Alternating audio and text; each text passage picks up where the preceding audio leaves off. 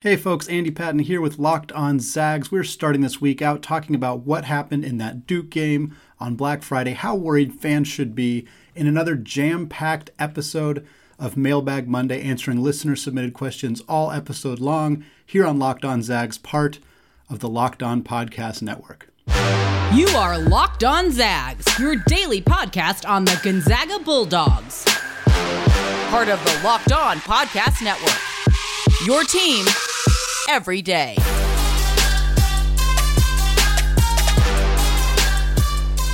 What is going on, y'all? Welcome to the Locked On Zags podcast, part of the Locked On Podcast Network. I am your host and longtime Gonzaga podcaster, Andy Patton, here to take you through another season of Gonzaga Hoops. Today's episode is brought to you by NetSuite. NetSuite is the #1 cloud financial system to power your growth. Head to netsuite.com/LockedOnNCAA for a special end-of-the-year financing on the #1 financial system for growing businesses. I want to thank all of you for making this show, Locked On Zags, your first listen of the day. I know some of you have been with me from the very beginning. Some of you are much newer to the show. Either way, I appreciate you taking time out of your day to listen and now to watch on YouTube. That's right, Locked On Zags is available on YouTube. Just head to youtube.com, search Locked On Zags. It'll be on my social media accounts as well. We didn't quite hit 200 subscribers ahead of the Duke game. We came very, very close. Close enough that I think we can still hit it ahead of the Tarleton State game on Monday night. Certainly we'll be at 200 subscribers before the battle in Seattle when when Gonzaga takes on Alabama in that game. I will be at that game, hopefully getting a chance to meet some of you all, hopefully with 200 subscribers under my belt on Locked On Zags. So please go hit that subscribe button if you have not already. Like I said in the intro, today is Mailbag Monday. Tons of questions. We're going to talk Duke. We're going to talk about specific players. We're going to talk some scheduling stuff as well.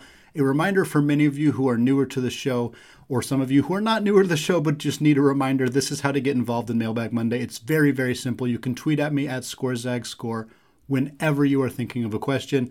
Helps to tag at Mailbag Monday, but either way, I'm going to take the question. I'm going to write it in my notes. I'm going to answer it on Sunday evening when I record these shows. I also post a tweet on Sunday morning soliciting questions. You can respond to that tweet. It guarantees you will have your question answered in the show. I also get questions on Instagram or on Facebook, or you can email me. This is probably the most common way to get questions now, at andypatton013 on gmail.com. Shoot me an email there if you have multiple questions, if you have a longer question you want to flesh out. If you just want to chat with me, you can email me, andypatton013. I'll get your questions answered there. All right, this first question in segment 1 comes from Strike Nowhere on Twitter, who asks, is Gonzaga destined to be a footnote in Coach K's last season, or are the Zags going to finally win the dang thing this year? Okay, all right. So I figured we would get some questions like this. We're going to start with this one out of the way. First of all, there are going to be 66 other teams competing for the NCAA championship. There is in no way, shape, or form a foregone conclusion that it'll be won by either Duke or Gonzaga. Of course, those are probably your two front runners in the betting game right now: Purdue, Kansas, Villanova, Kentucky. Tons of other teams are going to be in that conversation as well.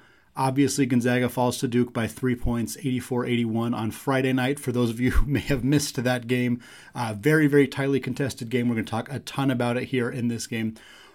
I think there's a very good chance that one of Gonzaga or Duke wins the national championship. I said there's 66 other teams. There obviously are. Those are two really, really good teams. I'm not concerned that Gonzaga losing a game in November has any bearing on the national championship game. Most teams who win the national championship lose games in November or December or January or some point during the season. The last team to not win a game until the national championship, and then also in the national championship, was in 1975. I was not born yet. A lot of you were not born yet. This doesn't happen all that often. So Gonzaga losing to a very good Duke team by 3 points when they made some mistakes, things that they can tighten up, doesn't tell me anything about who's going to win the national championship. It does say that there are some things the Zags can work on, and that's what we're going to talk about in these next couple of questions. This next question comes from John via Gmail. He says, now that we have played 7 games, what does Gonzaga have to do to improve in order to beat Duke next time, or better yet, win a national championship? They're probably going to have to do both those things, or they're probably going to have to beat Duke to win a national championship. He says, how do we need to improve against those big physical teams like Baylor and Duke? Yeah, I think the biggest thing in this game is Gonzaga was unable to get into their offensive sets because of the physicality of Duke's guards up out away from the basket. Gonzaga starts their offense around the three-point line. They start running their high ball screens at that point. That's when they either do the pick and roll actions or they keep moving off of that. But it's the way that they start their offense. They were unable to get there. This is the only way that teams have figured out how to stop Gonzaga's post scoring. Do not let Gonzaga get the ball to their posts. Texas had a unique strategy to attempt to prevent Gonzaga from getting the ball to Drew Timme. It did not work. Duke came out with a different strategy, which was basically bully Gonzaga's guards as soon as they cross half court. Duke also had the physicality to do that. That is an issue. That is something Gonzaga needs to address because it's also what Baylor did effectively to neutralize Gonzaga's post scoring. Two teams have tried this successfully. Now, they are the two of the best teams, probably the two best non-Gonzaga teams of the last two seasons combined. So it's not like this is a strategy that, no offense, Tarleton State can run out effectively. They can try it. It will not work. Most teams, basically every team, this will not work. But it does work for the best teams in college basketball. And Gonzaga needs to have a backup plan that is not shoot a bunch of threes and miss them, which is what they attempted in this game and frankly what they attempted against Baylor as well. So they do have some things they need to figure out. How do we improve in those things? It requires a new offensive set, whether they move Chet farther away from the rim and get him the ball sooner because he's big and tall and can hold the ball away from those guards, whether it's a similar strategy with Drew Timme, whether they go into a different offensive set entirely. I don't know the exact answer, but they need to figure it out. The other stuff will come. It was a bad three-point shooting night for the Zags. They got in foul trouble early. They were careless with the basketball. They turned it over. All of that stuff, I think, will get tightened up. None of that stuff is things I'm overly concerned about because I think they're things that they can fix. But figuring out a way to get the ball to their big men sooner in the offense when the guards are getting pressured physically that soon across half court is something that Mark Few and his staff needs to figure out. This next question comes from Brian Mary at BMaryZag on Twitter, who says, what weakness exposed against Duke is most important to address before the Alabama game, and what weakness exposed against Duke most impacts our chances of winning the national championship? So I sort of addressed the second one with the big physicality, getting the ball to the scorers earlier or sooner or in a different way. So I'm kind of going to leave that part. For Alabama specifically, it's the turnovers. I don't think that the turnovers are a giant issue that's going to plague the Zags a lot this season. It was an issue against Duke, in part because they have the size and physicality to match up with Gonzaga's guards in a way that no other team Gonzaga has faced this year can do, in part because the guys just had bad games. Andrew Nembhard had a bad game. There were times when he made careless, lazy passes and just mistakes, just overthrew the ball in ways that he doesn't normally do. Chet Holmgren inbounded the ball before looking to make sure the guy was open and then committed a dumb foul. Drew Timme reached in on a guy for no apparent reason, committed his fourth foul. Those are mistakes that do not normally happen. They happen in part because the environment of the game, these guys were probably tired from playing their third game in 5 days. That's not an excuse as to why they lost. It's just an excuse to why they may have made some dumb mistakes. Those things I think are going to get tightened up. Against Alabama specifically, they do not have that size or that physicality. They have one guy in their rotation who's 7 feet tall. He's a big dude. The rest of their team is not that big. They're not going to give Gonzaga the same problems that Duke did. So the only thing I'm worried about is the turnovers. Alabama plays fast. They get out in transition quick. They have the 7th highest tempo in the nation per KenPom. If Gonzaga is sloppy with the basketball and turning it over, they're going to get behind quick. Alabama can score 10 on you in a matter of seconds, basically, with the way that they play basketball. I don't think that Alabama trying to boat race Gonzaga is going to work. I don't think Gonzaga is going to lose this game. But I think if they are careless with the basketball, this is one of the few teams that can really punish them. Next up comes from Christian via Gmail. He says, is this a character-building loss? My dad and I often discuss the merits of an early season loss and the opportunity to work on growth areas. Is this true here, or is this really just a matter of turnovers and fouls? It's both. I think it's kind of both. It's definitely a character loss. I think losing to Duke, the number 2 team in the country, on Black Friday by 3 points in a game where you shot poorly from 3, you got in unnecessary foul trouble, you turned the ball over more than ever before. Yes, Duke lost Paolo Banchero for the most of the second half. Yes, Duke has some reasons to believe that they could have won this game by more than 3 points had things gone their way. They might be right. The point is, when there's a 3-point game and both teams feel like, we could have won that game or we could have won that game by more, it probably means the two teams are really, really close. And that's ultimately what this game is. Duke and Gonzaga are both very, very good teams. They are probably similar talent-wise. And if you played them 100 times, they'd probably win about 50 times each. That's just the nature of these two teams. I think that was the case with Gonzaga and Baylor, and we ran into one of the scenarios where Baylor boat raced Gonzaga. If you play that game 100 times, some of the time Gonzaga beats Baylor by 20-plus points too. It's just not what happened in the championship game here. It was a really, really tight one as well. I do think it's character building. A lot of young guys on this team who realize for the first time that, hey, we're beatable. I think it's important to learn that. For Julian Strawther to learn, hey, I can have a really good game and this team can still lose. There is more that I can do. For Hunter Sallis and Nolan Hickman, who didn't play a ton in this game, there's like, what can I do when a game like this happens again? If I'm Hunter Sallis, who had a pretty solid night, he grabbed some good rebounds, looked good. If I'm him and I'm thinking, what can I contribute to this team that we didn't have on Friday? That's the attitude that those guys need to have. And you don't get that if you don't lose. You know what I mean? Like it's important to lose these games in a sense because you get to see like, hey, what can I do better? What can we do better, I should say? We shouldn't always be focused on I. What can we do as a team better? How can we fix this? And I think that having that adversity, especially adversity in the sense of losing a November game that is ultimately pretty meaningless, is important and vital. This next question that kind of leads into that is from Jacob Quarter 2 on Twitter, who says, is it weird to say that after Duke, I feel better about this team? The weaknesses of Gonzaga teams in the past is physicality. He mentions Florida State, Baylor, Texas Tech. And he says, but playing Duke that hard and only losing by 3 is a sign that this team has a lot of great fight in them. What are your thoughts? Yeah, I kind of wanted to end on this one when we're talking about the Gonzaga and Duke game because I don't feel like it's a bad loss. I don't have any serious concerns about this team. Duke's really good. Losing to the number 2 team in the country by 3 when you didn't play your best basketball is by no means a bad loss. It's an encouraging loss. It's an educational loss for this Gonzaga team. I think that's the main thing that we need to take away from this is that Gonzaga got better from losing this basketball game. They did. There's no doubt in my mind that Mark Few, Brian Michelson, Roger Powell, the rest of the staff will have this team in a better spot because specifically of what happened in this game. Because of the physicality of Duke's guards out in front, away from the perimeter. Because of how Mark Williams dominated in the paint. He was so good for Duke in that game. An outstanding performance from him. There are not a lot of other Mark Williams in the country, but there are some. And Gonzaga's seen one now. They know how to play against that. This is a good loss for this team. And I don't feel any worse about this team. It was a bummer to lose. It was frustrating to see them turn the ball over in ways that they haven't done much this season. It's frustrating to not see them shoot well from beyond the arc when we had seen that starting to come around early in the season. But again, it was a good loss, a loss that I don't think Gonzaga fans should feel too upset about because it's probably going to make them better come March. All right, that's a wrap on the Duke game. We're done. It's over. It happened. We're going to move on. We're going to talk about some individual players, talk about some scheduling stuff as we get into the next portion of the season. Before we get there, though, I want to tell you all about Prize Picks. Prize Picks is daily fantasy made easy. I love this app, and I know that you will too. Prize Picks is a leader in college sports daily fantasy. They offer more college football props than anyone in the world and offer all the star players from not only the Power 5 schools, but your favorite mid-major programs as well. New users that deposit and use the promo code LOCKEDON will receive a 100% instant deposit match of up to $100.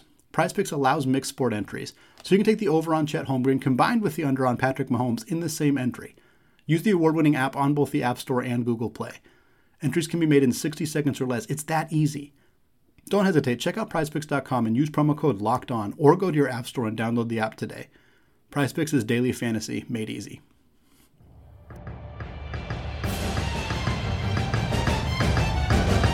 All right, segment 2, still answering listener-submitted Mailbag Monday questions all episode long. This first one, it says, hi, this is Kenny from Florida. If you had to bet right now, do you think we're the number 1 ranked team on Selection Sunday? Hi, Kenny. Yes, I do. But really close. I think that's like 52-48% odds in my mind on whether Gonzaga is going to be the number 1 team on Selection Sunday. It's going to be really close. Ultimately, in my mind, I don't think that it matters because they're going to be a number 1 seed. I would be very, very surprised. It would be a pretty epic collapse for them not to be a number 1 seed, so I don't know how much it really, truly matters. Duke's going to lose in the ACC. They're going to lose a game or two. They're not going to be undefeated going into Selection Sunday, I don't think. I'd be very surprised if they were. Hats off if they are. Kudos. But I don't think that they will be. Gonzaga could conceivably win out. They got some tough games on the schedule. They got BYU twice. They got St. Mary's twice. One of those teams probably 3 times, potentially both those teams 3 times, depending how the WCC tournament shakes out. San Francisco's good. Obviously, they got Alabama and Texas Tech still in the non-conference slate. So it's not going to be easy. But I'm inclined to believe that Gonzaga loses 1 or less games for the rest of the season, whereas Duke probably loses 2, maybe 3. In which case Gonzaga would potentially leapfrog them and take over first place. Of course, Purdue could be in that mix as well. So I'm not super confident that Gonzaga is the number 1 overall team when we get into Selection Sunday, but I think it's more likely than not. This next question is another one from Christian. He says, what games will test the Zags the rest of the non-conference and conference schedule? If you looked ahead and ranked the most challenging 5 games on the Zags schedule, what would that list look like? He offered his list, which is number 1 at BYU, number 2, Alabama, number 3, Texas Tech, number 4 at USF, and number 5, BYU at home. So I think that's a pretty solid list, but I'm going to change it a little bit. I think St. Mary's poses more of a threat to Gonzaga than San Francisco. I don't know that I think St. Mary's is a definitively better team than USF. I think they're both very close. But in terms of who's more likely to defeat the Zags, St. Mary's in Moraga is a tougher game. They have more size. They really slow the pace. So does San Francisco, but they really, really slow the pace. They play this hideous, ugly style of basketball that has made Randy Bennett very well known in coaching circles, despite the fact that it is really tough to watch. But that has worked against Gonzaga in the past. He has a recipe that has defeated the Zags in the past. They have more size, more physicality, more experience than San Francisco. I don't think the Dons are going to beat the Zags this year. I think they can keep it close. I think they can give them some challenges.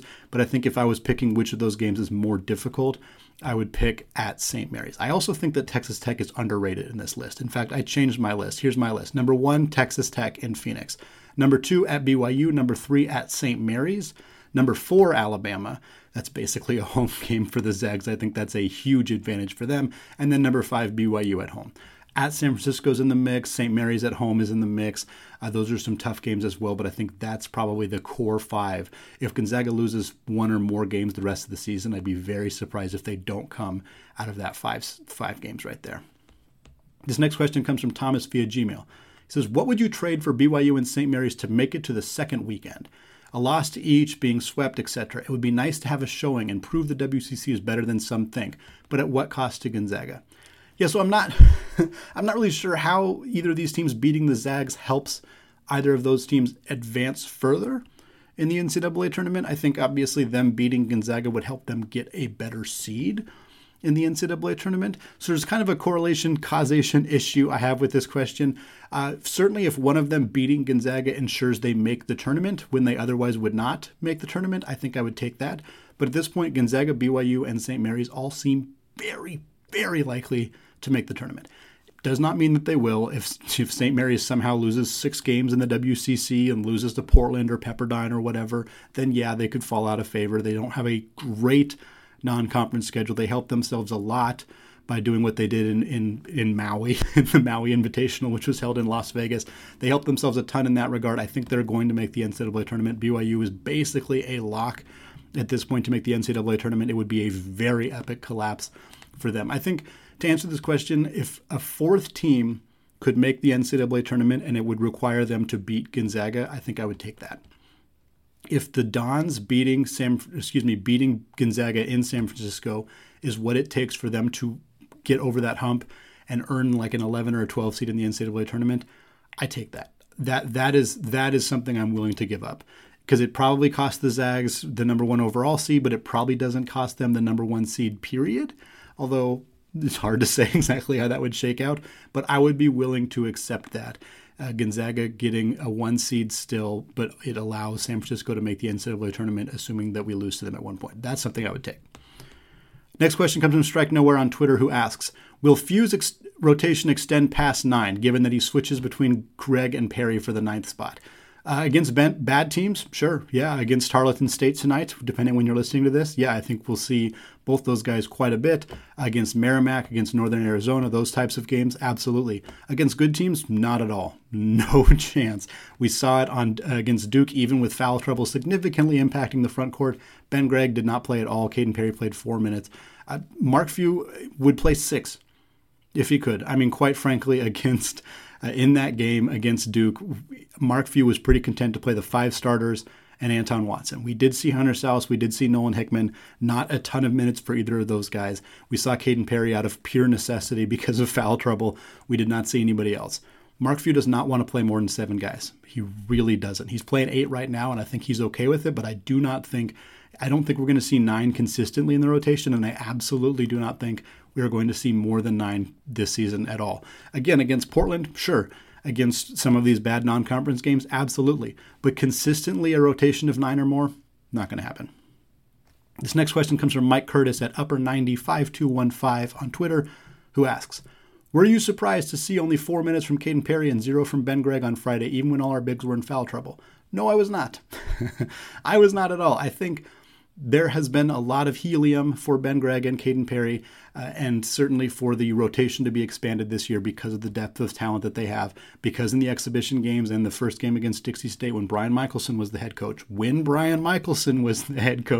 we saw the team expand the rotation, play 10 in the first half, do all that stuff. We also saw some games this year where Mark Few took over, where we saw a little bit more of Caden Perry, more of Ben Gregg. Again, it wasn't in any of the good games, but it was against some of the, outside the top 300 ranked KenPom teams that we started to see a few more action from those guys. But in this game, Mark Few had 0 intention of playing either Caden Perry or Ben Gregg. 0. He played Caden Perry because he had to, because there was foul trouble. I'm not saying I agree with this. I want to be clear. I've said this multiple times that I'm adamant that Mark Few is not going to play those guys. It's not because I think they're bad.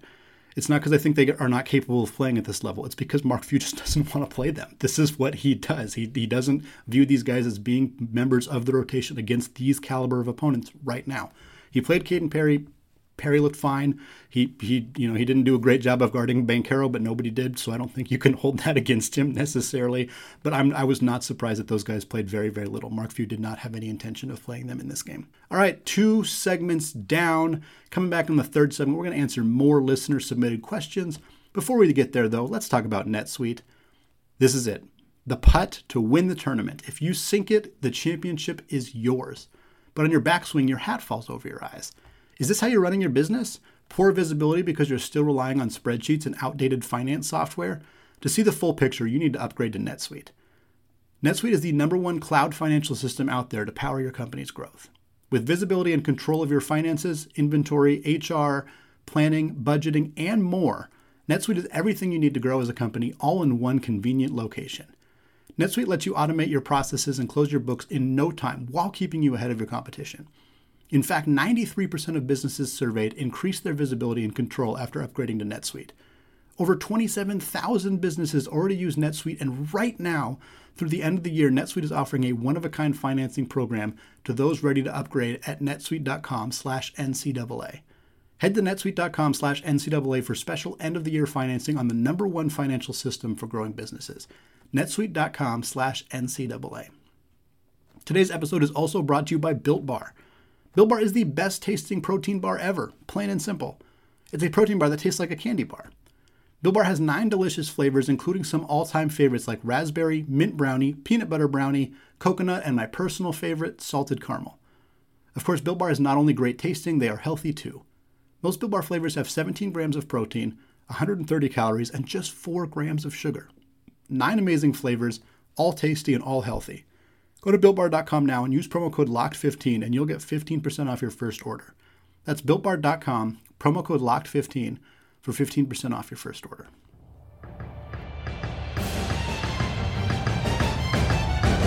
All right, segment 3, still Andy Patton, still Locked On Zags, still answering listener-submitted questions all episode long for Mailbag Monday, my favorite episode of the week. Nice to kick things off, getting to interact with you all, hear your questions, get them answered on the show. This first question comes from Darren Olson at HeavyDew44 on Twitter, who said, I noticed Julian Strother's name in the first round on NBADraft.net. Can't ever blame anyone for taking the money, but would absolutely love to see him lead next year's team. Yeah, so with Julian really starting to show improvement on defense, I'm not surprised his draft stock is rising. That was kind of a big question mark for him. We knew he was a scorer. He came in, he's looked outstanding, scoring the basketball. He's been a great outside shooter. Beyond that, he's got a good float game. He's a great offensive rebounder, a fantastic offensive rebounder, big physical guy down low for a guy of his size. He's 6'7". It's not like he's small, but you want to see some physicality out of your 6'7" guys, especially at the next level. And now beyond that, he looks like a good defensive player, like not just like, oh, good for college, okay, the NBA, like good. Like he could be a very good in-time player in the NBA. He's also just 20 years old, super young guy. I get it. I get why NBA teams are starting to show some interest here. He looks like a 3-and-D wing that you could pretty much plug in right away. And if not, if you need a year or two for him to develop, by the time he's 22, 23, he's going to be really good. And I think if he continues to play like this, NBA teams are going to come calling. At the beginning of the year, even for my best case scenarios for Julian Strawther, I was hesitant about saying he's going to be a guy who goes to the NBA. I believe I did mention it as his best case scenario, but I'm not sure that I really believed it. Now, absolutely. I don't know that it's a foregone conclusion by any stretch of the imagination, and I agree with Darren here that it'd be great if Julian came back and scored 20 per game next year for this Gonzaga team, minus Chet Holmgren, minus Andrew Nembhard, and all the guys that end up leaving. But if the NBA comes calling this year, this is about as good as it's going to get. If he plays like this, averages 17, 18 points by the end of the year, he's going to get a look, and he's going to be a first-round pick potentially, and I would not blame him for leaving if that ends up being the case. This next question comes from Christian. He says, Julian Strawther and Rasir Bolton both had really good games. You discussed on multiple occasions where the Zags three-point shooting baskets might come from. This is it, right? He says, Bolton and Strawther were 6 for 14 from beyond the arc at just about 43%. He said, I really like the inside-out approach in this regard. Yeah, this is it. This is where the three-point shooting is going to come from. It would be nice if we saw some more consistent outside shooting from Andrew Nembhard. It would be nice to see more consistent outside shooting from Chet Holmgren, which hasn't showed up yet. I'm not concerned about it, but it would be nice to see a little bit more of that. We've seen some games where he looks great. We've seen some games where he just doesn't knock him down. I'd love to see Nolan Hickman get more involved as an outside shooter. He's taken good shots. They haven't been falling down for him yet. Anton Watson, Drew Timme have taken a lot of threes, and it hasn't been good. It is not a part of their game at the actual playing level just yet. So for right now, the three-point shooting is Rasir Bolton and Julian Strawther. They're both really good. They're really, really good. I think Andrew Nembhard will be more consistent as the year goes on. But right now, those are the two guys who are going to knock down the threes. This next question comes from Strike Nowhere on Twitter, who asks, will Andrew Nembhard dominate every opponent's point guard and walk away with the Bob Cousy Award? So a note here, this question was asked before the Duke game. I don't know if our friend Strike Nowhere would have asked it after the Duke game. He did struggle in that game. He looked careless with the basketball. He was a little bit overwhelmed by the physicality of Duke's backcourt. I don't think it was this damning performance from Andrew Nembhard where we should be seriously concerned about him. I still think he's the best point guard in the country. I still think he is a front runner, maybe not the front runner, but a front runner for the Bob Cousy Award. And I think he's going to bounce back really nicely against Texas Tech, against Alabama once we get into conference play. He's going to look really good there. So I'm absolutely still on board with him as a Bob Cousy Award finalist, but he does need to work on playing well against these big physical guards. He gets overwhelmed by them. We saw it in Baylor game. We saw it again here. Not just for Gonzaga, who needs him to be better at that, but the NBA scouts really need to see that he can do that, because these big physical guards that Gonzaga that have overwhelmed him in the past, that's who's in the NBA. They're pretty much all like that in the NBA. That's where Davion Mitchell is. That's where these guys from Duke are going to be. Like, he needs to be able to prove that he can handle that kind of pressure from these guys, because other than that, if he can't, he's not going to be an NBA player. So it's a thing that needs to be worked on for Nembhard. This next question comes from Tim Harrington at T-Bone Zag on Twitter. It says, Colby Brooks and Abe Eagle, are they both redshirting? Curious about their status in relation to the other walk-ons. Hey, second week in a row, I've been asked about Colby Brooks and his walk-on status. I love it. So yeah, they're not a part of the team this year, in the sense that the Zags have a certain number of players that they are allowed to play in games this season. They have hit that number of players. Abe Eagle and Colby Brooks are not part of it. Plain and simple. They're on the roster. They are not taking up a scholarship spot. They are not taking up a spot on the active playing roster. They can just kind of sit in that world. That can just be a space that they exist for a long time. I don't think that they will.